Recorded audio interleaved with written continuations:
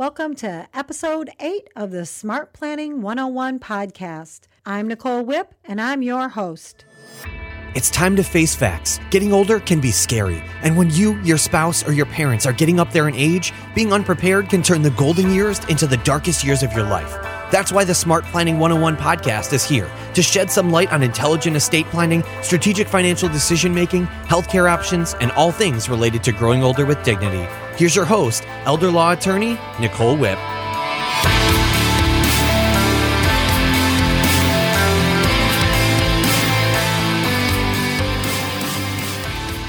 Today, I have a special guest. His name is Jim Swain. And Jim's here to talk today about a very little known but extremely important veterans benefit called the Veterans Improved Pension. I'm going to ask Jim to talk a little bit about himself, but before I do that, I'd like to tell you a little bit about him. He has a law degree and a Master's of Business Administration degree from Memphis State University, which is now the University of Memphis. And he also has a BA in Human Resource Management from Pepperdine. He is very well known in the Veterans Administration world because he has quite a bit of teaching experience in this.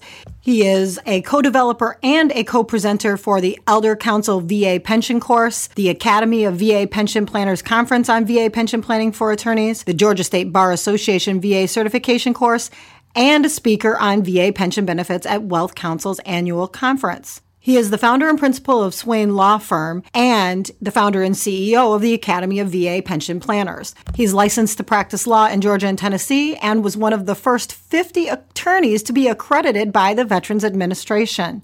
He's also a Vietnam veteran, having served at the U.S. Navy base at Cam Bay, and has 10 years active duty in the U.S. Navy and 10 years in the Naval Reserve.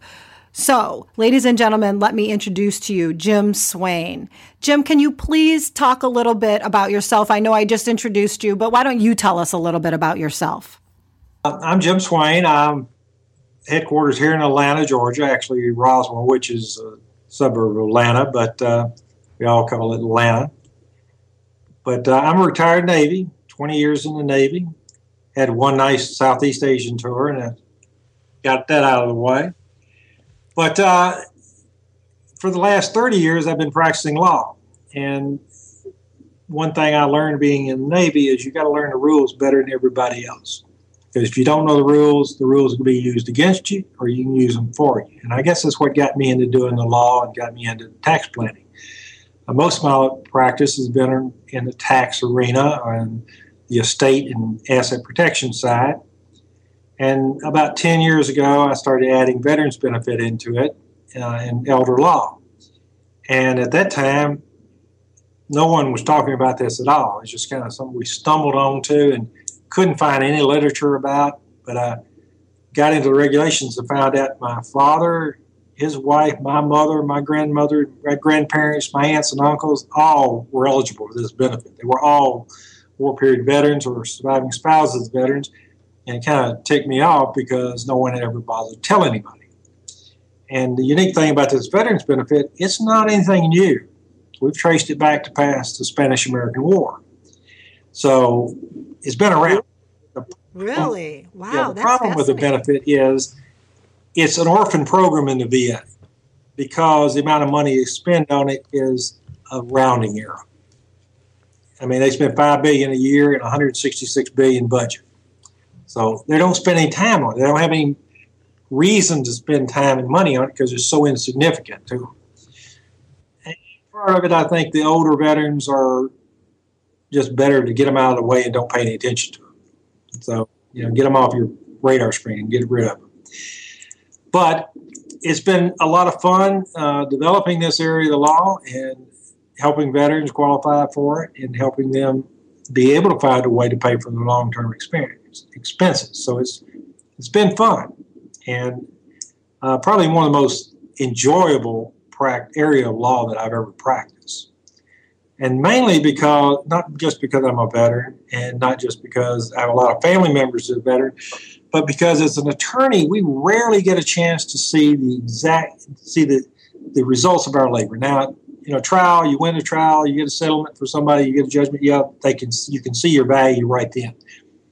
But in estate planning, most people have to die before anybody sees the benefit of your planning.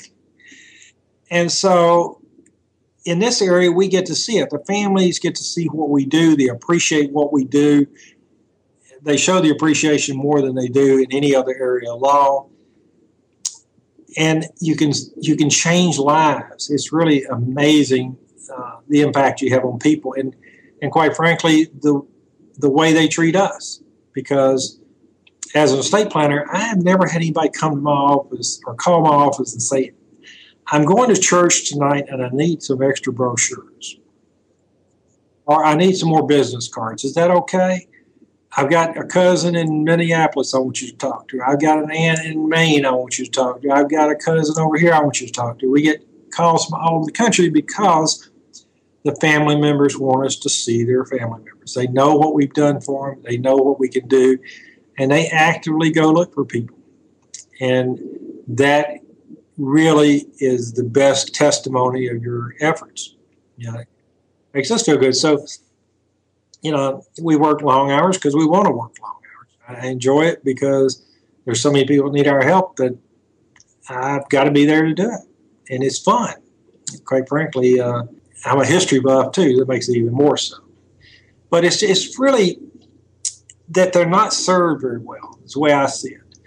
Because too many people are trying to rush them through. They don't stop and listen to them.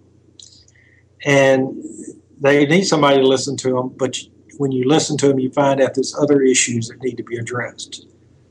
We actually... So, I'm sorry. So, like, what kinds of things are you referring to? Well, this is one thing I have a lot of trouble with attorneys, because one of my businesses is I train attorneys. And getting the attorneys to realize that I think their job is a lot more than the law, especially if you're going to work in the elder law. You have to be a family counselor. You have to be. You can't step away from it. You can't escape it.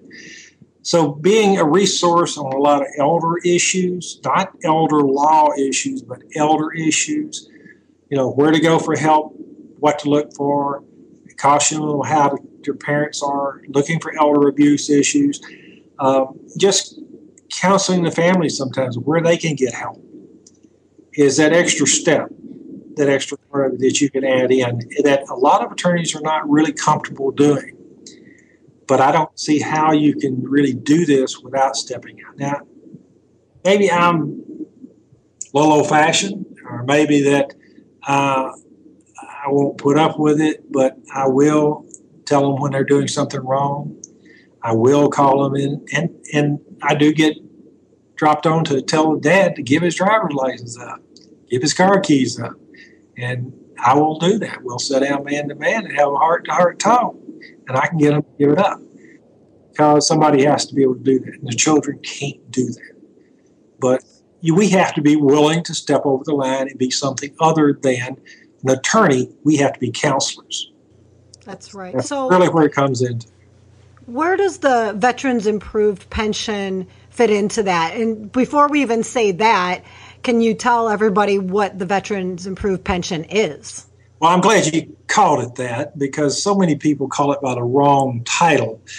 They keep calling it aid and attendance, and that's a misnomer because there's no such benefit as aid and attendance.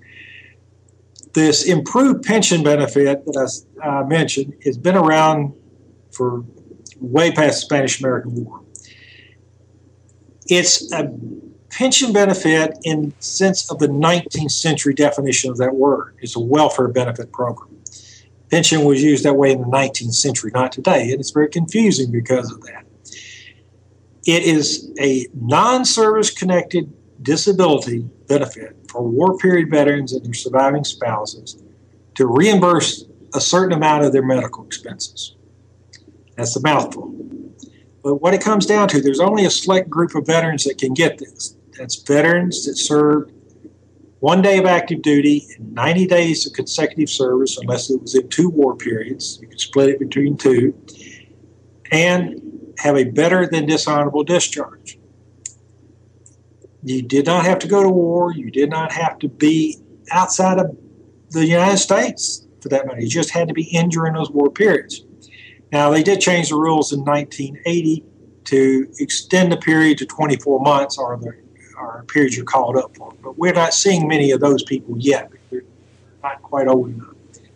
Those would only be like Gulf War veterans? Yeah, Gulf War veterans. We're going to start seeing some because there's some in their 70s even. But we're seeing Vietnam veterans, Korean War, and World War II, and widows from World War I. We're not seeing anybody earlier than that. Don't know if there's anybody left over from any wars prior to that. There's no veterans left over from World War I, but there is some widows out there. So that's a pretty sizable group of people. That's about 1/3 of everybody over 65. Really, that many? Well, between them and the surviving spouses. So we estimate somewhere 12 to 20 million people could potentially be eligible for this. Now, there's a lot of things that prevent them from getting it. One is that you have to have some long-term care needs. Also, the surviving spouse cannot have remarried.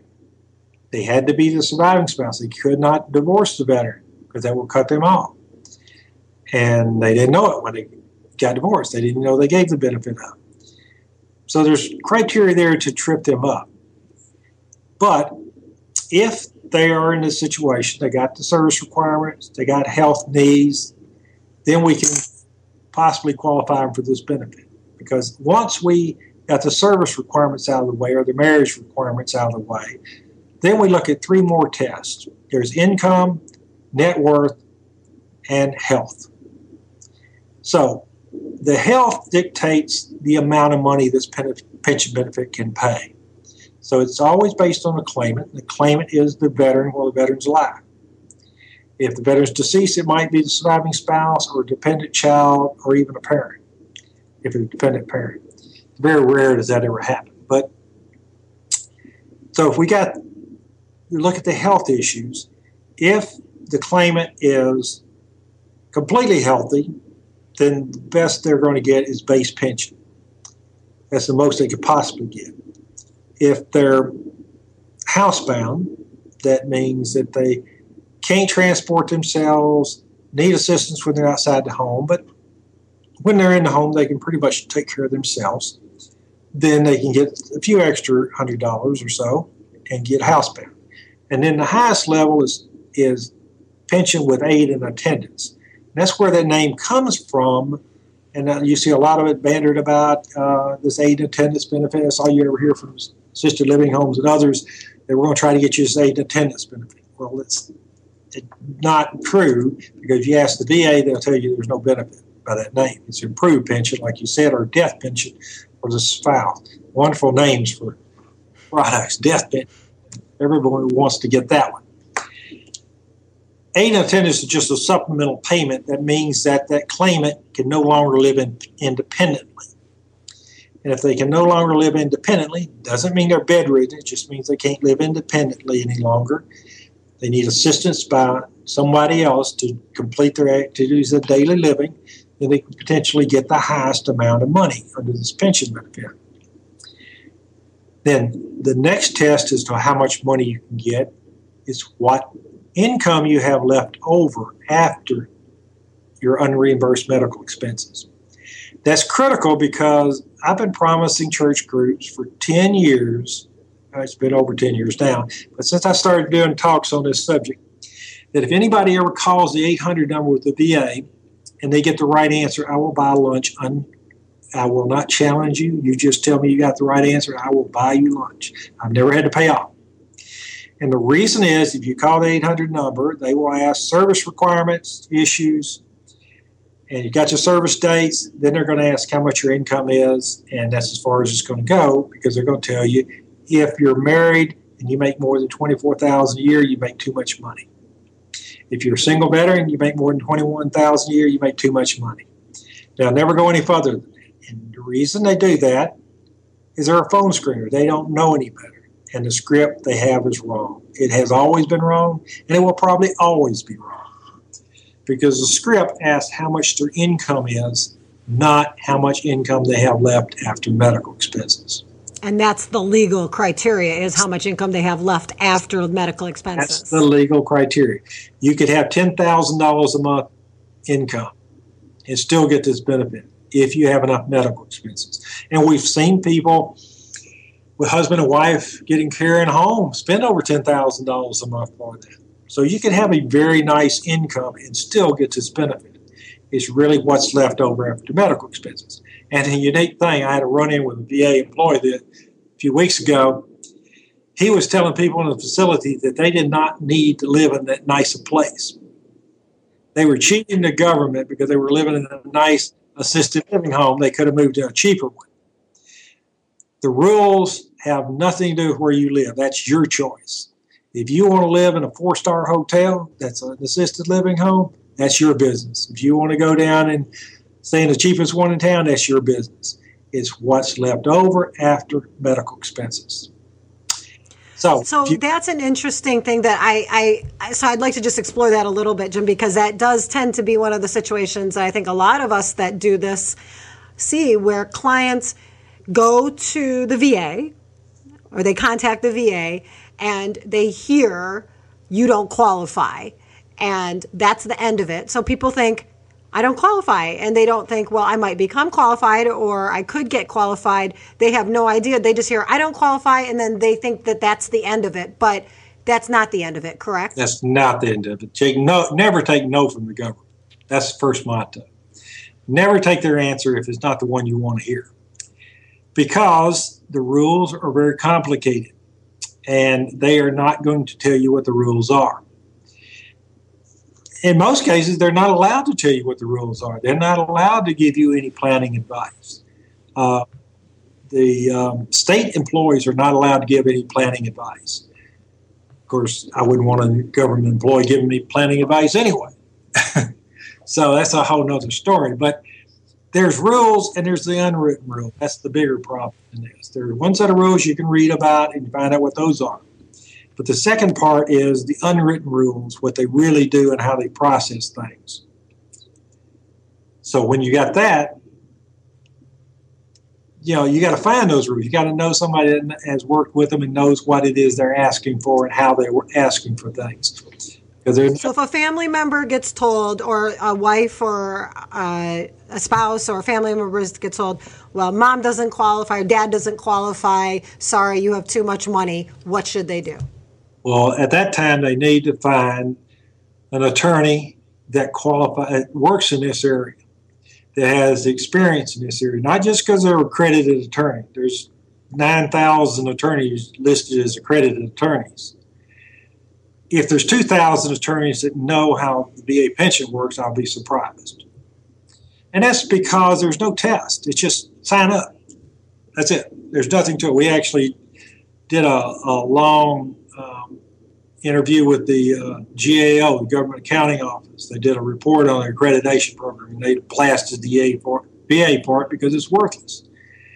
And we are advocating that they get rid of it. It's not worth it. It misleads the public that you know something about it, and you don't. But right now, you have to have that to work with the VA at all. But there's no exams, no testing, all you have to be as good as standing with your bar. That's it. And get 3 hours of continuing education every 3 years on a pile of anything you want to get it on.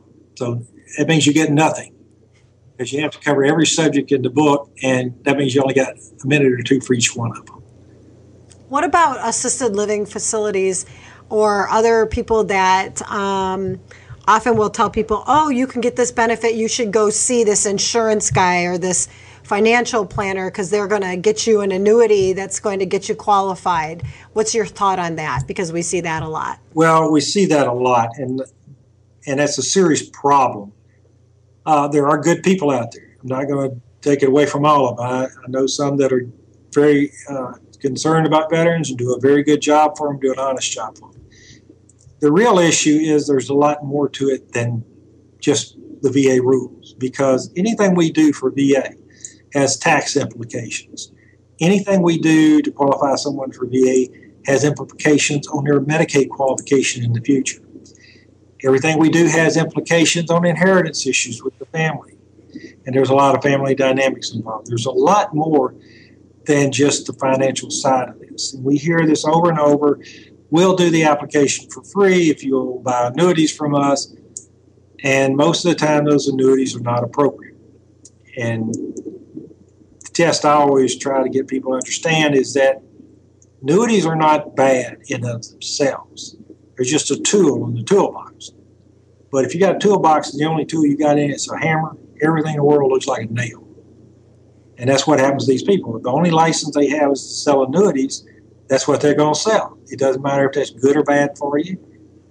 That's what they're going to sell. And too many of them don't even know why they're selling. They just follow instructions. I'm not going to say all of them because there's people out there who are very smart and do a good job, and they work with attorneys generally because they understand we're not investment managers, but also there's a lot more to it than just doing the application and cramming all their money in an annuity. Yes, you get it out of their name and probably get them qualified, but you can create more problems by doing it. And devastating financial problems for the remaining spouse or the family, correct? Family, spouse, family. Yeah, I've seen them move houses and cause capital gains problems. I've seen them yank money out of IRAs and cause major income tax problems, put them in annuities and have no liquidity, put it all in one child's name in an annuity, and then the parents die and the other kids want their money and they can't get out of the annuity because the surrender penalty is too great and it's in one child's name, so she don't have to share with them if she don't want to. And there's litigation all over the place for that, but not against the financial planner because they can't do anything wrong. Because nothing requires them to act in your best interest. This is what the public has to understand. There's only there's two groups of people out there that have to act in the client's best interest by law and are held accountable for it. Number one is the attorneys, and number two is the registered investment advisors. They're the only ones that fiduciaries. The Merrill Lynches of the world, the annuity salesmen, the life insurance salesmen, the Raymond James, Edward Jones, they are not fiduciaries. By law, they are not fiduciaries and they do not have to act in the client's best interest. Now, you get a guy that's good, he's worked with your family, he's going to do a good job because he wants to keep the business. But he's going to do it because he wants to, not because he has to. And we hope that the attorneys are doing it because they want to as well, but they have to because you have a recourse if they mess you up.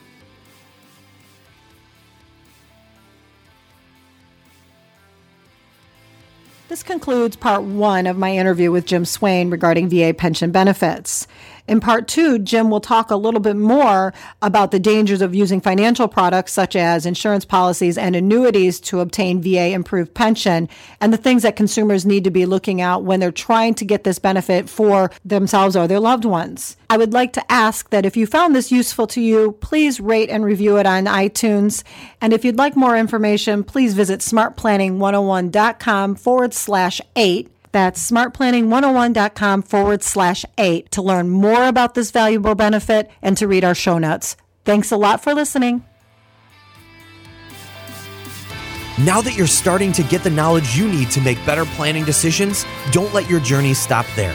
Nicole's incredible guide, 5 tools you need to be truly in control of your future, includes smart planning options and worksheets you can gain access to right now.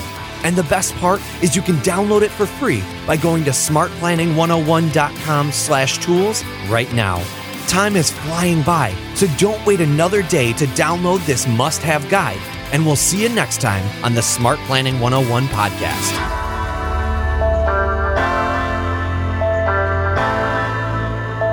The information contained within this podcast does not constitute legal or financial advice. It's for general informational purposes only.